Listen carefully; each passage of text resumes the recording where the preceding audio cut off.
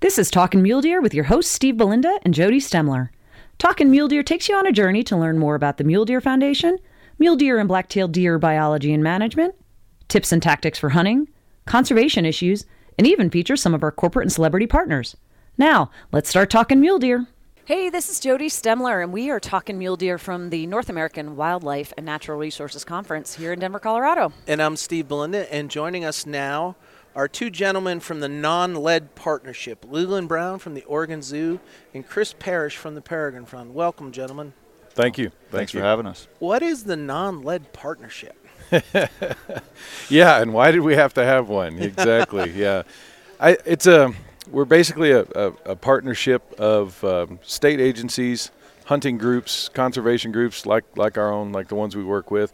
But the need came about to better be able to represent ourselves as we're hunter conservationists, and that's not uncommon for a lot of people. But when you start talking about things as contentious as lead versus non-lead, we quickly found that we couldn't just do this ourselves in our own little regions and our own small programs to talk about the effects of lead and the landscape and how we can ameliorate that. So we had to form up. And so myself at the Peregrine Fund and Leland at Oregon Zoo, among a few others, we decided to form this group, call it the North American Non-Lead Partnership, and our two main functions or our main tenets are to preserve our wildlife conservation and hunting heritage, both at the same time. So it's pulling back to that lead is a toxic substance that is used in a lot of shot and ammunition that can cause issues when it's introduced in the environment. Yeah, and the big thing for us is we really want to make sure that hunters are aware that they have a choice, and that choice can benefit both hunting and conservation of other creatures on the landscape. We care a lot about caring for the animals that we harvest, and we also care about taking care of the entire ecosystem. And being aware of what options are available is really important. Yeah, so let's just back it up a little bit, and it's a huge issue, and probably people are aware of some of the challenges. Contentious issue and too. Contentious, and recognizably. But you've got some tactics that you guys have used. But let's go back a little bit about the use of lead as ammunition for hunting projectiles, and the impact that it has either environmentally or on other species. Can you just give us an example or explain that a little bit better? You want to start? Yeah, so very quickly, we've known about weight retention for our ammunition for a very long time, but we rarely think about where the weight loss actually ends up. And on impact, a lead bullet tends to shed weight. It strips off the front end of the bullet as it expands and ends up staying behind in the animal. And we do our best to cut that out so we don't bring it home. And unfortunately, it also gets left behind in the field in the remains. And that's a food source for lots of different species. Eagles, bootios, other vultures like to use that food source. The big one's probably California condor that a lot of folks know. Well, and that's right there. As soon as you say that ESA, that endangered species, and you say the California condor, immediately I know your listeners, the flags are going up right now. Yeah. And the importance of condors, and I have a lot of experience with that. I've managed the condor program for a good long while, so some people may turn it off now and decide not to listen. But I've been a hunter before, and I'm still a hunter. But the importance of what we learned with condors is we studied a scavenging species at an individual level. We studied those birds individually, so we can tell you what their blood lead levels were annually. Right. And so the data we've gleaned from that gave us the insights for what's going on in the rest of the landscape. And so to be very clear from the introduction there, it's not about just lead in the landscape. It's lead that we, in essence, put into the food chain. That's what we're concerned with. We're not concerned with shooting at the range with the other ammunition we have. We're concerned with if you shoot an animal with lead-based ammunition, and this is also dispatching, if you're dispatching domestic stock, something like that, it doesn't matter. If you shoot an animal with lead-based ammunition, whose remains are going to be left in the landscape, now it's available to scavengers. Well, I have kids, so this is on the issue about lead into their bodies and how that affects. I've licked enough lead paint growing up in a early 70s That's hats. the problem. Now I understand. But as you said, the alternatives that are out there.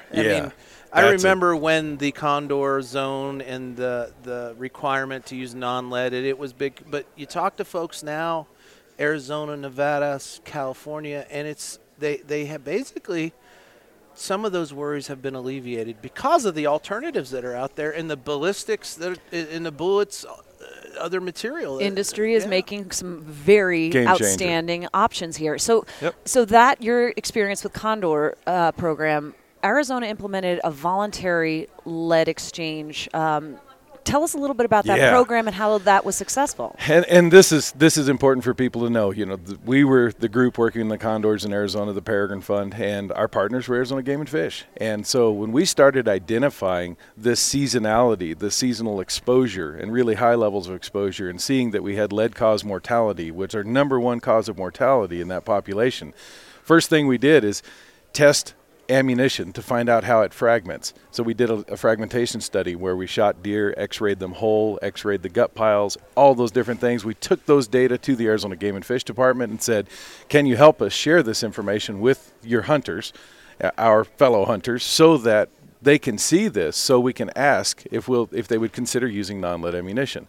So Arizona Game and Fish surveyed the hunters and the ranching communities, then gave them all of the information that we had gleaned from our scientific studies, and then asked them for their voluntary participation. And they incentivized it by offering free non-lead ammunition if you were lucky enough to draw a tag on the Kaibab Plateau.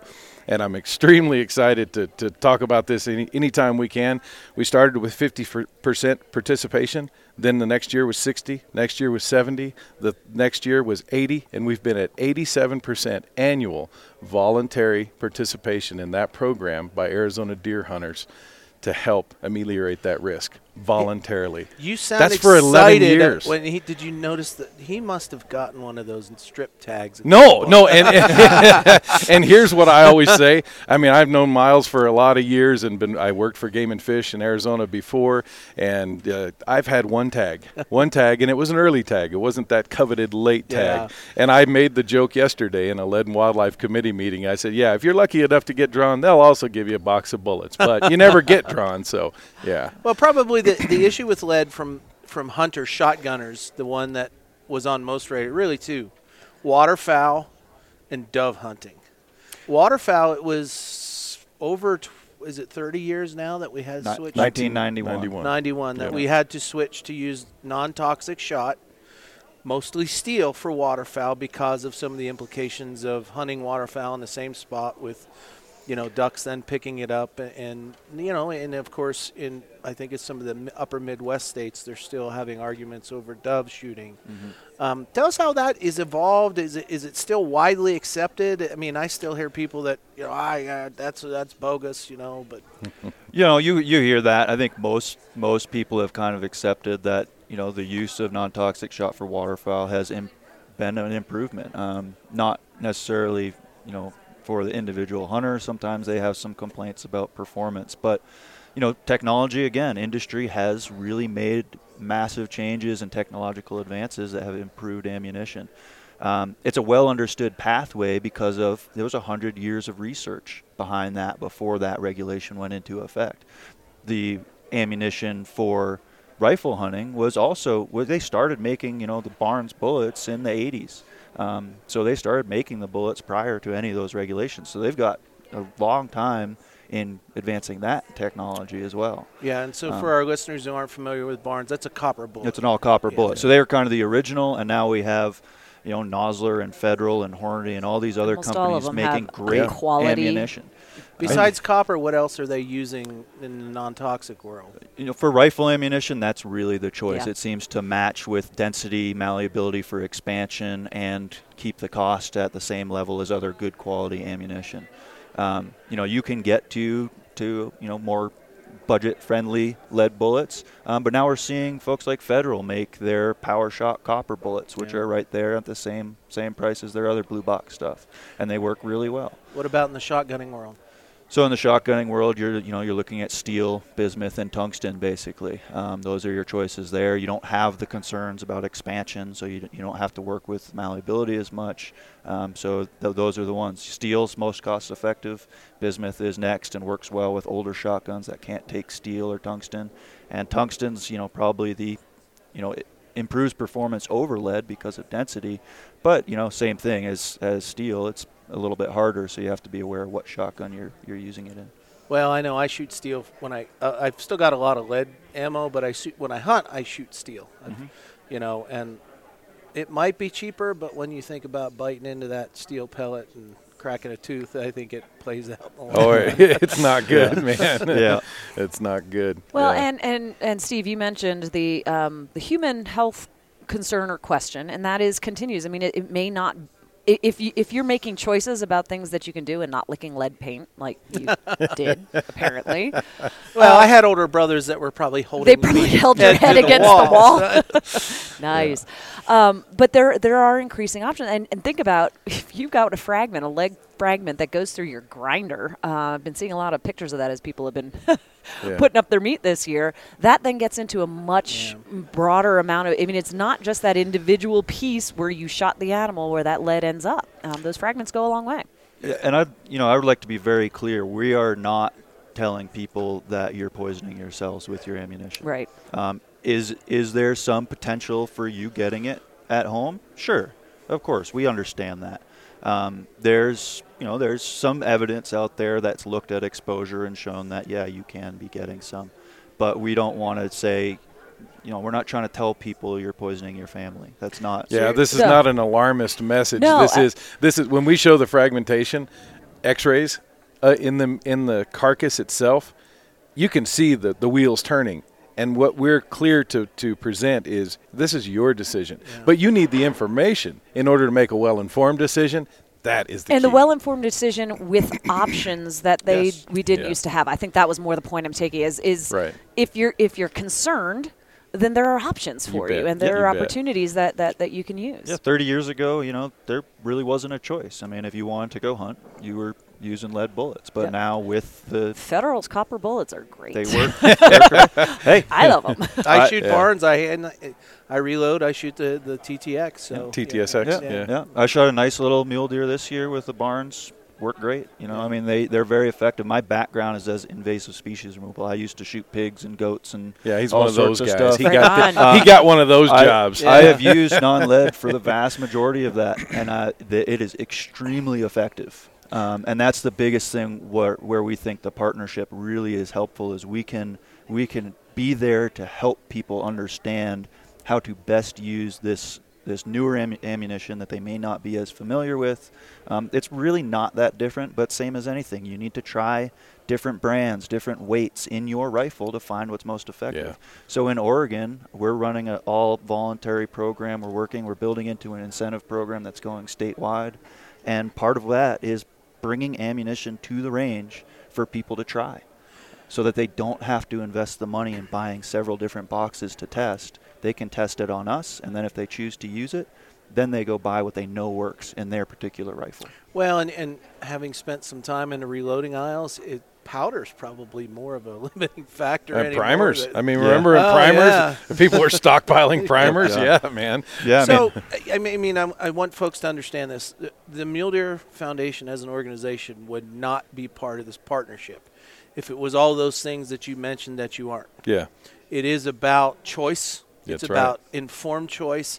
And it's about us being able to maintain partnerships with, in this case, you got a zoo and the Peregrine Fund. Yeah, right. I mean, let's face it, most folks would say, they're anti-hunting. Yeah. But here, you're telling us stories about the things that you guys do and you've done.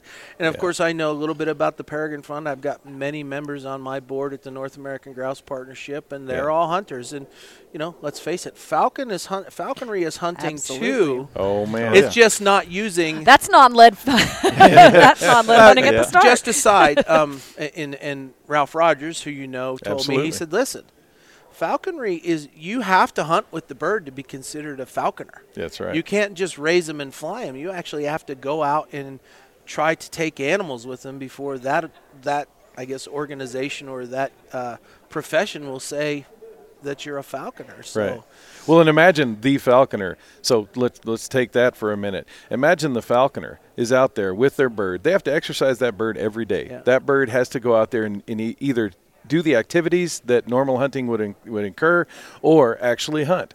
Imagine the falconer who, and this has happened, And even within the falconry community, you'd think they'd be fairly up on this information about the effects of lead and whatnot. But you're hunting for food sometimes with a pellet rifle or with a 22 rimfire or something like that, and you're hunting for squirrels or you're hunting pigeons or whatever, and then you're feeding that to your bird. And the next thing you know, your bird gets sick. Yeah. And they say, well, what in the world happened? And finally, somebody, this is in the 60s, a couple of these first instances that were actually published, they said, well, what are you feeding your bird? Feeding it this. And what are you shooting it with? Shooting it with this. And they look at x-rays and they're like, that bird's lead poison. They test its blood level and they say, how would I have known this otherwise? That is the most common response we get when we talk to hunters is, I had no idea. I thought this was an attack on our rights to get our guns, to eliminate hunting. And when they see those x-rays, they say, wow, I'll consider this. And again, it's for those animals that we're harvesting in the field whose remains are left there. That's a small percentage of what we do. Unless, of course, you're a varmint hunter, and then it's a little more costly to make that switch. But you can also remove the remains of those carcasses from the field if they're smaller, and that way they're not a part of the food chain. So this type of conversation, this type of information is what gives people the ability to make more informed decisions, and it also helps to navigate the politics of this issue, which have gotten really nasty in the last decade. Well, I think there's not a wildlife professional out there that hasn't been exposed to the lead issue. Yeah. And one of the things that always happens when I pay a little bit more attention to this issue is the shooters the people that shoot 10,000 rounds a month are the ones that really don't understand. You're not advocating for them to switch. You're saying, hey, if you're at the range or you're at the 5-stand or the skeet, and you're doing it there, we're not saying change. Yeah. What we're saying is when you're going to go out and leave that residual impact, right? So that make the choice, and it's your choice. We're not. I mean, it is now. As long as we show responsibility. That's exactly the point I was going to make. None of us like to be regulated, right? No. But at the same time, there are conscious choice and voluntary choice that you can make along the way that may hopefully preclude the need for regulation. Yeah, we have to remember that hunting is under more and more scrutiny, and there's been surveys that look at how the public supports hunting. They support responsible use. They care about people taking home the meat, all these pieces. Unfortunately, if they're seeing this message that, we're having impacts we don't want on accident, and then they hear, oh, well, we don't really care about that, then that degrades their support of hunting. So for us, this is a really important pathway that each person can look at and decide what their choice is. That both helps wildlife, but really that protecting hunting heritage is a really critical part for us. So the partnership has got how many members? And give us a few examples of folks who might shock folks, either on the hunting side or maybe on the enviro side, who are part of it, who are trying to work together on this issue. Yeah, well, the big thing right now is, we just launched the partnership end of last June, so it's been a little over 6 months now. We currently have 13 partners in 14 partners. Now. We added a new one yesterday. We got a new one yesterday. Sorry, yeah. So for Oregon, we have ODFW on board. They really want to see this information getting out in order to help them educate their hunters, share the information, and hopefully avoid regulatory approaches. And on the other side, we've got Oregon Hunters Association, who we've been working with for several years, and in December they decided that this was an appropriate partnership for them that fulfills their mission of taking care of wildlife and preserving hunting in the state of Oregon. Great. And in Arizona, we have, of course, we have the Arizona Game and Fish, Utah Division Natural Resources, but the ones that probably people would be more surprised at, we have Arizona Elk Society, Arizona Deer Association, Arizona Mule Deer Group. We have the Arizona, we just got the Antelope Foundation on more recently. And when you said the Enviro groups on the other side, we've avoided that. Oh, really? Specifically. And we've had to tell some rather large groups that are very involved in this lead issue who would really like to support us. We've had to say, not yet, guys, because we need, our focus is hunting groups and agencies. The reason being, those are the ones who work directly with the target audience, which is us hunters. And so, yeah. But they're showing interest to join. Oh, they want to join. They're ready. And you know what's beautiful about this is we've earned enough, I think, of a reputation that now they're patiently waiting to assist when the time is right.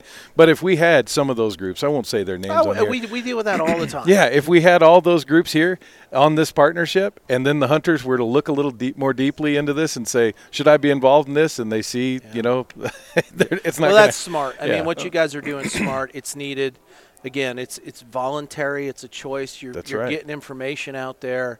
You're working with the right folks. You should start with the state agencies on these issues because everyone's got to buy a license. Well, that's who manages wildlife. Yeah. And so it's I guess it's a bit disappointing that these are the stakes of the game these days, that you can't just have everybody that wants to. But you mentioned something earlier that I want to fall back to.